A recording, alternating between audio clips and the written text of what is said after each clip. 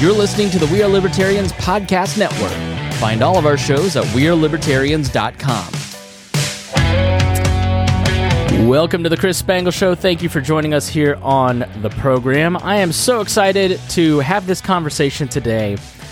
I love when I can talk to people who are going outside of existing systems that maybe aren't functioning the right way for everybody and have innovated a different path. And today we're talking to Mark Sheeran, who is the chairman of the freedommodel.org, which helps those who are suffering from addiction and gets them right back on the road to recovery. And we have a really interesting conversation planned, I think. When you sent me your pitch, and I read your pitch, Mark, it was an immediate yes, because you've got a new book and a program called the Freedom Model for Addictions, Escape the Treatment and Recovery Trap. And you talked a little bit about your story, but just give us the elevator pitch of what you do and what the Freedom Model is and why it exists.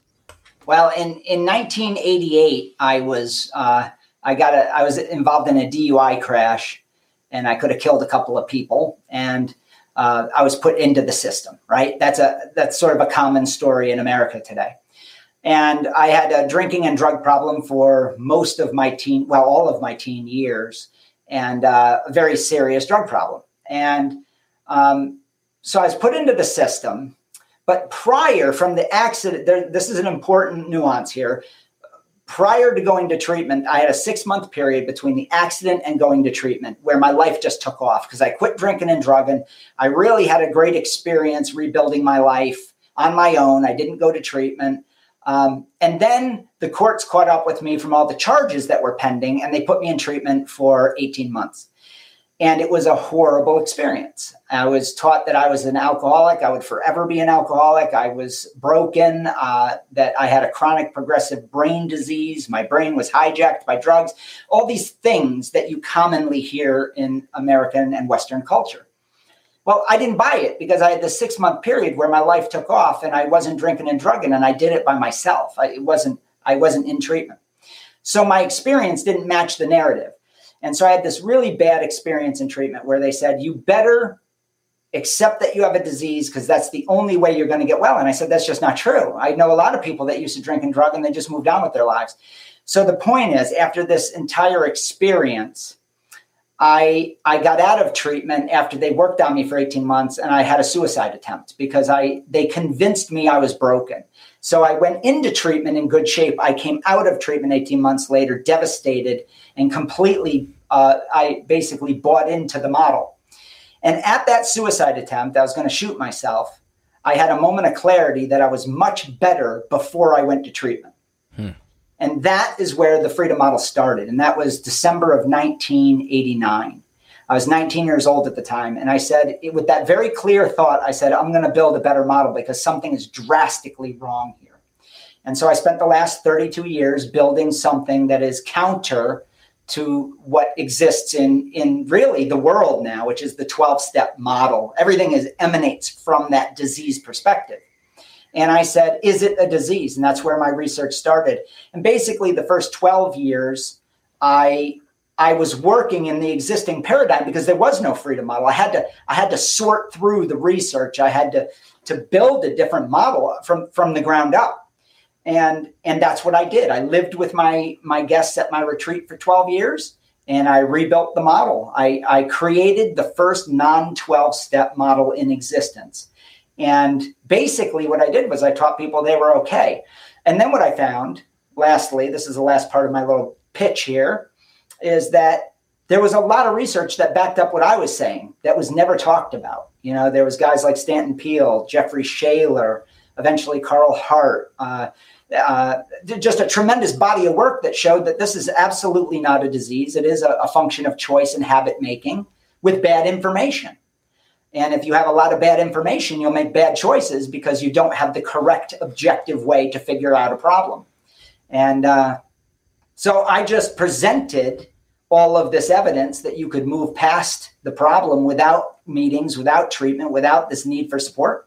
And it took off, and we had the highest success rate of any program in the world.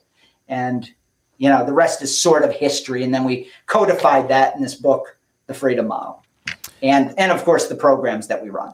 I've been through a couple not substance 12-step programs, but have been to, what's the one for loved ones of those suffering from... Al-Anon. Al-Anon, yeah. I've been to a couple of Al-Anon meetings, and CODA meetings, and to be honest, my experience was kind of sad, right? Because you go and you're talking to people who are kind of, their main paradigm is their loved one's sickness, their depression around this stuff, and I know it's a place to excise it, but like, if you've been going to this place to get better for 12 years and you're just still kind of in that place, that doesn't seem like healthy to me. So I didn't really keep going back, but I did find it to be like refreshing to vent. But when I hear you kind of say some of that, I'm thinking, who is this guy who just how many people have been helped by these 12-step programs who depend on meetings? I've got friends that go to meetings that just desperately need that time to go and depend on it. You know, it's sort of the old concept of conservatism. You know, if you're out in a field and you see a fence and you don't necessarily like that fence, you should still ask yourself, why does that fence exist? Yeah. Right? So when you look at this and you look at the 12-step program, you go, there needs to be something better. Like, why do you say that? Because so many people have been helped by these programs. Why do you think you found something that's better than something that millions of people have gone through? Yeah, well, just because there's millions of people going through something doesn't mean it works. And maybe those people were getting well in spite of, not because of the very thing that they were teaching. Let me give you an example, just from a common sense perspective of we are what we think, right? We are what we think. That's just a fact of human living. If you teach somebody that they are powerless over alcohol, which is step 1 of the 12-step model, and you teach them that they have to say that for the rest of their lives, even when they don't drink, is there any commonsensical way that makes sense? It doesn't. Now, what it does do is it makes a person feel as if they're broken and they're in need of a meeting. And so now their perspective is, I need meetings instead of drinking, which is fine if that's what they want to do. But I was asking the crucial question, is it objectively necessary? And then what I found was there's these massive studies that the government has done with over 43,000 people in them over decades of time that prove that 91% of drinkers get over the problem whether they're treated or not, if you factor in age. In other words, we all grow out of addiction. 99% of methamphetamine users get over the problem, whether they're treated or not. 98% of cocaine users, 96% of heroin users. So at this point, you start asking yourself, where did this paradigm come from? And why are we teaching people that they're sick or have a disease when there's no pathology, right? There's no virus. There's no pathogen. There's nothing happening. You can't look under a microscope. And so you start to realize that their argument starts to break down. Now, your question is, as a libertarian, this is a great question. Why does AA exist? That's a historical question where you have to understand it has a social function. And that is, who wants to really deal with a guy like me when I'm drinking and being an ass? Nobody. And so what AA became was a very convenient place to push people in a very seemingly virtuous way to say, hey, there's a place for you. Go to this meeting every night. Go to this rehab, out of sight, out of mind. Now, I don't think it's malicious. I don't. I think it creates a scenario where there's a place where everybody can say, hey, you go there, and I don't want to deal with the problem anymore. This is why parents will spend $100,000 to a rehab. They don't even ask what the success rate is, you know? Because the problem when you have somebody like me and my cups living with you, you'll do just about anything to get me out of your mind. If you ever lived with a heavy, problematic drinker, drug taker, it's a nightmare. Yes, it is. Yes. It provided a large social place, a function in our society to take care of the problem. Nobody was asking if it made sense at the time. Yeah. It sounded good. If people feel ill-equipped or don't have the tools, and they may be totally right on that, in dealing with a loved one or a family member, and they feel, well, this is at least something. Yes, that's exactly correct. Yeah. So what is the freedom model? So if it's not meetings, if it's not, kind of this self-victimization, how do you start to attack the problem? Because, Yes. I mean, we don't disagree that the problem is very real, that people do have addictions, that this is something to overcome, right? That's right. Yeah, that problem is massive. It's tragic and massive. So we don't disagree on that. The question is how to address it. And so what is the freedom model? It is three things. First, it's sweeping away the mythology of the 12-step paradigm, which is that it's a disease. It's not a disease. It is a habit. It's a confounding, confusing set of ideas, but it is demonstrably not a disease, and you are not powerless over a substance. And so what AA did in the early days as their ethos is they said, the drug has power, you are powerless, and the human does not have power. And that's objectively backwards. A human has power and has a mind and a thinking apparatus, and a substance doesn't. It doesn't contain life. It doesn't have motives. It doesn't have drives, desires. So they switched that. So I have to switch it back to reality and say, no, you are the causal creature in this relationship. You're the one picking up the drink. It does not have power. Alcohol is not, as AA says, cunning, baffling, or powerful, right? So I have to get rid of that idea scientifically. And so probably 3/4 of the book is devoted to undoing mythology of our society and the treatment industry, which is beholden to that model. And then the next part is moving on with your life, right? How do you change your mind, not necessarily your brain, but your thoughts? How do you change your thoughts and ideas about yourself and your self-image? And are you an addict and alcoholic, or are you a human being that had a habit in the past, right? Yeah. And then the last part is about really moving on, which is the next stage, which is what does the next stage of your life look like as you abstain or you moderate your drinking or drugging? What are you going to do for an avocation, career? Are you going to repair relationships? How do you do that? So the nuts and bolts of moving forward in your life and looking at the problem as a past problem, not as a current or potentially dangerous future problem. We have to move away from this idea that alcohol is somehow, or drugs are somehow, conspiring against us. Yeah, I think that's we've got a war on them. I don't know if you've heard, but they're so evil. We've got a war on them. So I don't know what you're talking about. Yeah, right. Yeah, I think that kind of drives with, I've never drank just because of the drinking problems of loved ones. This is a personal issue for me just because I've lived through it. And it from my experience, people who have substance abuse issues, it's never the drinking or the drug that is the problem. It's not the addiction that is the problem.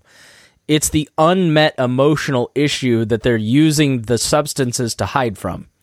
Yes. And we all do this. For me, it was, love addiction. If I'm not dating somebody, I'm not worthy, right? For some people, it's gambling. For some people, you're using these as distractions to get at the real root of your emotional issue. Do you find that to be true? Like, how do you address that central issue that somebody is struggling with? Well, what you just described is a very Western attitude towards drinking, where we connect human problems to drinking and drugging. There are many countries and many cultures where they do not do that, where they would hear what you just said and they would go, huh? Why is he talking about drinking? And what is he talking about? So I'll give you an example of a country that's sort of in the middle of that process, where they don't see it quite the way you do. And that's the Italian culture. So the Italian culture drinks more per capita at a younger age and more volume in a lifetime of the average citizen than we do here in America. We're pretty heavy drinkers, and drug takers. And yet their problem with it, from everything from infidelity to whatever, car accidents, traffic infractions, public drunkenness, social issues, is about 1/4 of ours. So you say to yourself, is there some real weird genetic anomaly with the Italian people? Well, no, there isn't. It's the way we see things. Ultimately, our drinking norms or our drugging norms are what drive it. For instance, you could go to places in South America where they produce cocaine, and there's literally piles of it, and the workers don't take it. Now, if you had piles of cocaine in Harlem or in downtown rural America, for that matter, people would be scrambling for it. Now, that's simply because of the way we see it. They see it as currency and an avenue to a better life, money. So they don't squander it. We are affluent and have a view that it is that is a powerful drug, and therefore we go crazy for it.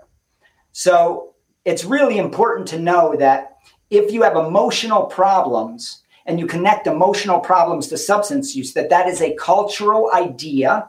It is not an inevitability. So I have a chapter called Learned Connections where we break that and we show the person who's got a substance use problem, hey, did you know that you can be depressed, be anxious, have a really bad day, and not stick a needle in your arm? Did you know that? Most of my guests will say, no, I didn't know that. I've been told my whole life that I suppress my emotions with my drug. Well, I tell them, keep thinking that and you will. But it doesn't have to be that way, because there are many people that live in third world countries in abject hell in a civil war with people dying all around them, and they don't drink and drug. And they certainly have stress in their life. They certainly have anxiety, and yet they don't drink and drug.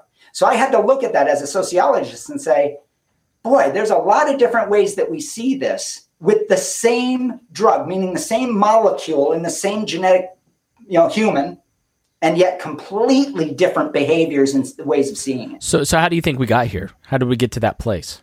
A couple of ways. One is we are hyper focused on anything that makes us uncomfortable. And we have a tremendous amount of money.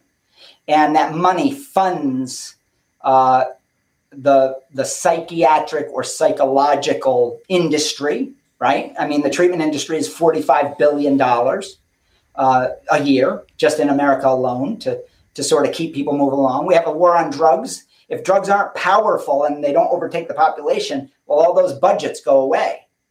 If we legalized every drug, there would be no budgets for that, right? So you would literally dry up massive industries. So we have a huge societal need to keep drugs and the folklore around the powers of drugs alive in our culture. And treatment's just the downstream product of that idea that it's powerful and can overtake you and compel you to use. Without that narrative, the whole war on drugs goes away and the treatment industry goes away. And you're talking at that point, hundreds of billions of dollars in budgets. So I think everybody listening understands that first part, but that comfort part that you just talked about is something that I've become keenly aware of over the last 2 years. Can you talk more about that? What is it about Americans that they have a deep need to not be uncomfortable in any way, shape, or form? Well, I think we're shifting into two different places culturally. One is you have people in power and then you have minions. And the populace in general is slowly slipping into a serf society, right? A feudal society, where if you have people that are resilient, free thinking, and know that they have some discomfort in life and they have a certain toughness and independence, well, you're not going to be able to control them. And I think that slowly, with the amount of money and affluence that we have as a culture, it's very easy to live easily. We don't have the problems that a lot of third world has. So as we've gotten generationally softer, the powers that be, I call it the tyranny of experts. There's a great book called The Tyranny of Experts you might want to read. It's fantastic. That we have tyranny of, you're weak. Here's an example. I went to my child's elementary school, and on the wall for a project, they had how these kids did a project on depression, anxiety, and drug use. They're 6-year-olds. And the susceptibility that if they have a bad life or are uncomfortable, that they are now susceptible to drug addiction, suicide, anxiety. At 6 years old, I was playing with Play-Doh and out in the dirt, having fun and trying to kiss a girl. I mean, whatever, So what we're doing is we're educating kids to see things in this framework of fragility and that we are at the mercy of emotions. And so we're creating the very problem that we are now funding to fix. So one feeds the other. And so I think it's a classic control power model that every society that's been free falls into eventually, unfortunately. I don't know where to take it from there, because that's an interesting point, and it's something that I've kind of seen too. Like this notion of everybody's anxious and everybody's depressed and everybody's you just watch memes on Instagram, and it's just kind of a wallowing in this, like, oh, woe was me. And I've participated in it myself. And then you just sort of get to a point where you're like, I'm choosing to be this way. Yeah. Yes. You know, and I think that general lack of mental health, like the cult of mental health, where we're all trying to be healthy. Friend said to me, like, therapy's really good, and I advocate therapy. It really changed my life for the good. But he said to me, he goes, there comes a time where you are thinking about this too much that it then becomes a spiral. Has that been kind of your experience with some of the treatment, culture and all of that too? Oh, yeah. Yeah. Well, look at it. You talk about the Recovery Society. Maybe that's a good place to touch here too. Yeah. The Recovery Society is our preoccupation with the supposed drugs and their magical powers to alleviate emotional problems. And that's a strong statement that a drug could alleviate your anxiety, your depression, your traumas. Because if drugs actually did that, because we all have trauma, we all have depression, we all have anxiety at some time in our life. If a synthetic drug or a natural drug could actually go into our mind, leave the brain tissue and go into the metaphysical mind, know what you were thinking at the time and modify your thoughts for you, my God, wouldn't we? Everybody should take heroin. But we intuitively know that it doesn't do that, don't we? Until we're taught over and over and over that you're self-medicating. Now think about that. How is heroin or drinking or cocaine or methamphetamine or whatever a self-medication for emotional problems? Because emotional problems don't sit in your brain tissue. They sit in the metaphysical mind.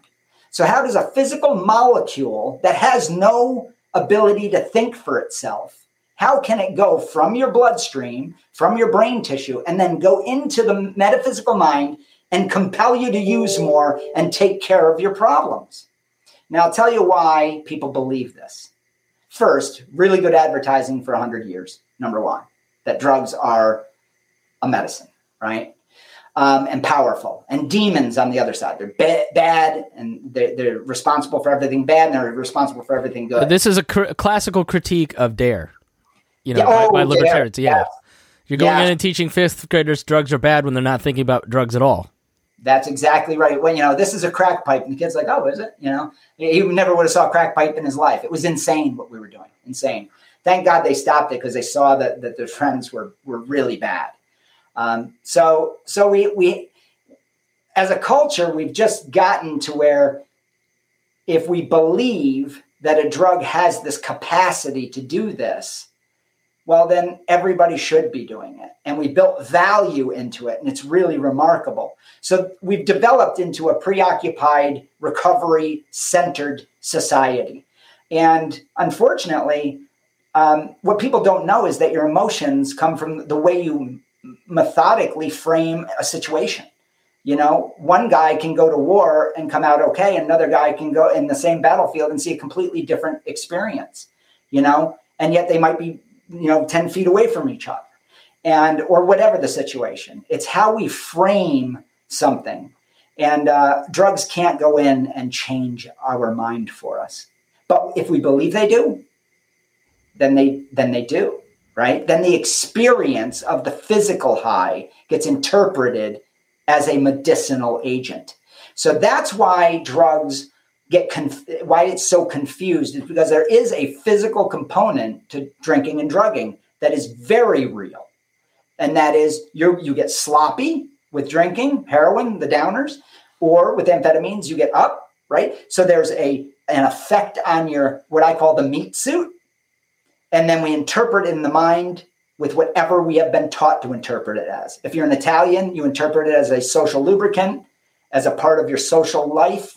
If you're in America, it's spring break or, some other fantasy that we've created. So let's like less about like the social constructs that you're fighting against here with this model and trying to change, and talk about the personal experience of a person that comes to your program, buys your book and comes to you personally. Let's say I have an issue and I come to you. What journey are you going to take me on? I'm not going to say what steps will you take me through. I don't want to offend you. But how are you going to help me get from point A to point Z? Okay, well, it depends on the model that you choose. Let's say if you were part of our membership, which we just launched, that would be a video tutorial. There's 85 videos pre-recorded. You would go in from the comfort of home, and you would have me and Michelle in pre-recorded presentations teach you the entire curriculum at your pace. Lots of people love that. Thousands of people love that. They don't want to go somewhere. It's $39 a month. They're just like, I want all the information. We have the family program. We have all of it. So that's one option. But let's say you need a little hand-holding, like I did, right? I need a person to work with me. I had the original researcher, Jerry Brown. I was the first student of his. Then we have private instruction, so I could teach you from home, just how you and I are doing it right now. We would have a class one-on-one. We don't do anything group. Everything is one-on-one in private. And then if they're at a retreat, it would be one-on-one in this classroom right here, sitting in the classroom. Now, the journey would be this. We would start with a conversation. We would build rapport. I would understand you. I would have to start as an instructor to understand your life. I would tell you about me, just like we have done. Then we would get into the chapters. I'd give you a chapter. I'd give you a bunch of material with video, and you would go to your room and you would watch it, and then you would highlight and da-da-da-da-da. Then we would come down and have a discussion about it. And in that discussion, I'm listening, as any of our certified instructors have been trained to do, and I'm listening, and we go through the workbook. We go through your highlights of the book material. We go through anything, any critiques you have, and we hammer out the content. And in the content, I'm undoing all the mythology. If you say to me, I'm an alcoholic, I would say, well, let's go through chapter 8 through 10. Let's get rid of this idea that you're an alcoholic. There's no such thing. And they go, no such thing. I drink a case of beer a day. And I say, I understand that. You have a preference for heavy use, but you're an individual with a preference. You are not a condition.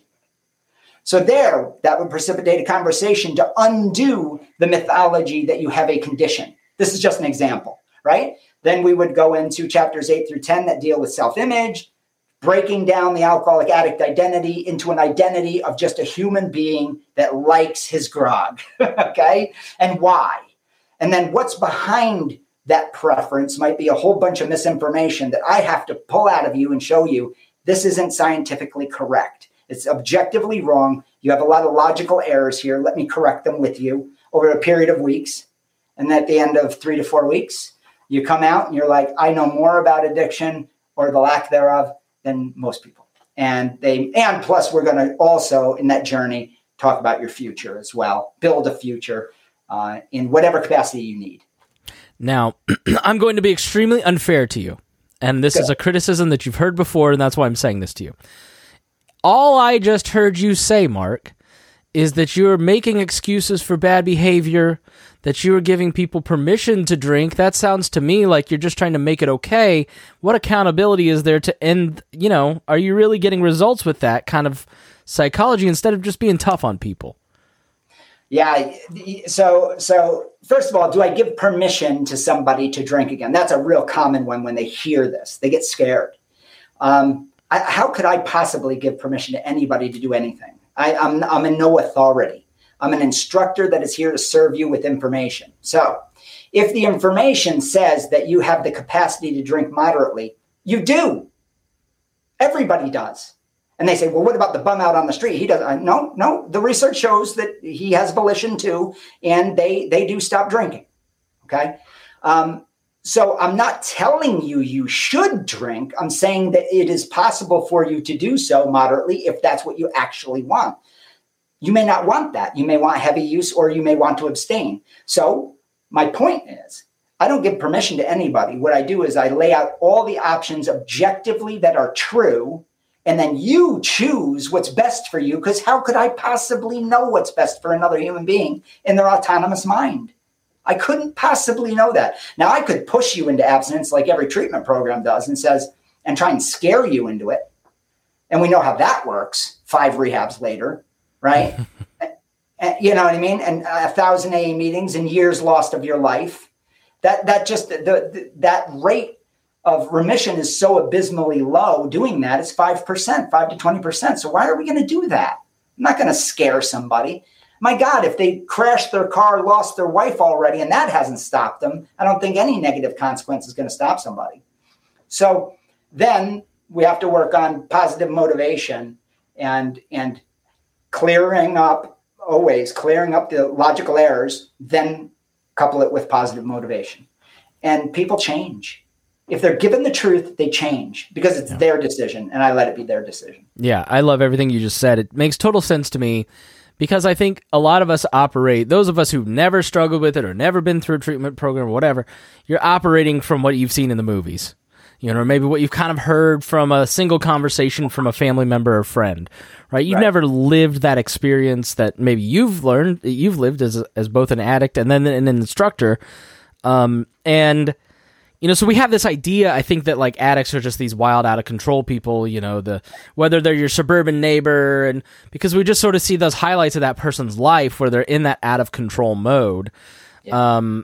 But everybody that I personally know that has struggled with addiction that is an adult, most of us were teens, right? Like yourself, right? That period from like 15 to 25 is when most of my friends went nuts. Yep. Got it under control. And maybe you should talk about that, teen addiction, and kind of why those years are the most out of control for people. Yeah. Because I think it kind of validates your points in a lot of ways, is that so you just wake up one day and you go, I'm not going to live like an idiot anymore. Yeah. We grow out of addiction with boring regularity. Okay?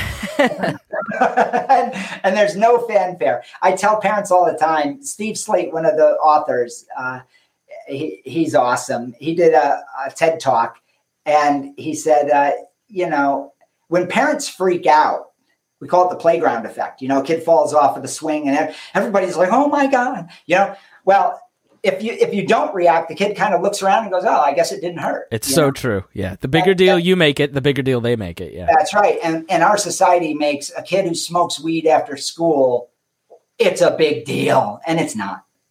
I'm sorry, but it's not. And let's say that the kid is shooting heroin. Let's get serious, right? Everybody is going to freak out. But we know that 96% of people will stop. Now, what's scary about that is, and I don't want to minimize this, is of course, threat of overdose and fentanyl in the drug supply, right? Very serious. Sad. 100,000 people died during COVID because of this. So I'm not minimizing that. I want to be careful with the audience. But when you look at the aggregate of people that use heroin, it's a small percentage, and most people get over the problem, And so one of the things that we have to start doing is, well, let me back up too. When you're a teenager, you can live in fantasy. There's a reason that when you're young, you're able to get away with acting like a jackass, right? Because genuinely, if I pass out on my front lawn in the 9th grade, which I did do, by the way, I'm a legend. You do that at 40, and you are a loser. Yeah, which when we think of addicts, like that's the guy you think of, like the 45-year-old drunk guy face down in his yard or got a DUI. But the vast majority of people that I know that struggle with addiction were in their early 20s in college. That's exactly. And that's where it peaks. It peaks at 25, and then it precipitously goes down very linear till 70. And by 70, basically, it's extinguished itself out of the culture. So when you factor in age, you're simply going to stop. I mean, 9 out of 10, more than 9 out of 10 times, you're going to just look out the way you described and say, you know what? You're sitting on your couch one day and you go, I don't want to stick a needle into my arm. I had hepatitis last year. I'm done with this. Shit's getting crazy. I'm done. And that is the vast majority. But the treatment industry would act as if that population doesn't exist. They don't want you to know about all the people. And all those people, how did they do it? That's what I looked at. I said, you know what? Nobody seems to be studying those people. Yet that's the vast majority of the population that gets over the problem. Let's look at what they did. And then I incorporated all of that into the freedom model, which is the natural process of changing a preference in your life and evolving as a human. Fascinating. So,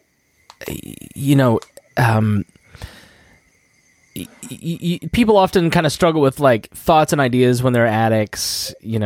They say, I hate getting high, I hate getting drunk, but they continue to do it. And that's one of the mystifying things when you're kind of outside of that circle. You're like, well, if you hate it, why don't you just stop? Which feeds the idea that it's a disease that is compulsory. Yes. So, like, what do you say to those people? How does the model address that? I'm so glad you brought this up. I'm so glad. So a guy says, crashes his car. His wife's totally pissed off, right? Kids are embarrassed at school. Dad's in the front page of the newspaper. He gets home after they bail him out of jail. I know a little about this. and then he sits there and he goes, I hate this. I hate this so much. I don't know why I do it. Now, let me tell you something, and I want everyone in the audience to hear this. He or she absolutely knows why he does it, because he likes it. Okay? Now, he or she is not going to say that to society that is judging, maybe justifiably so, the chaos that has become the collateral damage of use. You've just nailed what it's like for the adult children of alcoholics, because you know they're full of it. You know they're telling you the opposite of what you're just saying this for my benefit. Why are you lying to me? That's really insightful. The frustrating part about it is, I know you love it. And to quit, otherwise you wouldn't stop. You would stop doing it. You know, that's the hard part about it, is that, like, I'm so glad you called the BS out, because that's exactly what it is. Yeah, because I used to do it. You know, and we have culturally in research circles what we call the license to misbehave in Western culture, which is I drink or drug, and therefore I'm given it's not literally a paper license, but it may as well be. Like, here's your card tonight. You can cheat on your wife and get away with it because you're drunk, right? Right. So it's the license to misbehave or lowered inhibitions. We have a chapter on that goes into the research behind all this really wild behavior and ideas that our culture lets you get away with. But when you run out of the license, eventually the license card gets a little weak, right? And because just the chaos is piling down. That's when you pull out the other card, which is, I don't know what's wrong with me. I think I have a disease. Now the rehabs start. And then the family programs start. And they start telling the family, yes, he's diseased. We have to lower the stigma. He or she can't stop themselves from this. They have chronic relapsing brain disease, right? Their brain chemistry is altered and hijacked. And we have an entire appendice that disproves the brain disease theory. And all of this is a way of shoveling groups of people into a box that they're an addict and they need treatment. And then they just are regurgitated through a system that is highly ineffective. And actually it's damaging because it's stopping them from addressing the reality that they like it, and that we have to see if what they're getting out of that experience is real and valid or not. And that's another whole topic in and of itself. All right. So what's the one piece of advice that you could offer someone struggling with substance abuse that's listening to this? Because I'm sure there's somebody listening going, I don't even know where to start. I'm just overwhelmed. I know I want to quit. I know I want to stop lying to people and myself. I just don't know what to do. Okay, couple of things. And I want to be really clear. First, I want you to know that you can absolutely, no matter how bad things are, absolutely 100% get over the problem and move on with your life. Without meetings, without rehabs, without endless therapies, without being broken down to be built back up again. Without any of that, you can move forward. You need the right information. And then you have to have the willingness to maybe move your life in a very different but more positive direction. And you have to stop looking at all the consequences, because that's not going to motivate you for very long. It just won't. So that would be, in a nutshell, what I would tell somebody. And then I would also tell them to give me a call. If they just can't get their act together, give me or Danny White a call at 888-424-2626. Now, what about the people who are struggling? You know, they're living with somebody that's going through this, a parent, a loved one. Like, you know, what would you say to them? How can they get their family help? That's one of the most difficult things. Is you've got that out of control family member. How do you try to get them on board with making some changes? Well, the first thing I would say is call us at that number again, and I imagine you'll post it somewhere on the podcast. But sure, I'll put it in the show notes. Okay. And then if you don't want to call, I would say join just for a month. Join the Freedom Model International membership. You can get that at online.thefreedommodel.org. And go into the family program. We have an entire 12 video tutorial on how the family can break free from the fear, the worry, the guilt, the pain, and how to independently maybe build barriers or boundaries and figure out what it is that you want for your loved one and for yourselves. And that is a huge conversation that's beyond the scope of what we're talking about now. I bet this costs like hundreds of dollars. All this stuff that you're talking about, I bet it's like thousands. These treatment programs are so expensive. Like, what do you like? How are you going to help me? What does it cost? Where do I get started? Well, first of all, you can have the book for free. The entire curriculum and how to move past this can be had for free by going on to thefreedommodel.org, and use promo code FREEDOM100, the numeral 100. So FREEDOM100 coupon code, and you can download the entire Freedom Model curriculum for free. That's number one. Second thing is, if you need more help than that, you learn by video, join the membership for a month. It's $39. That's at Freedom Model International membership.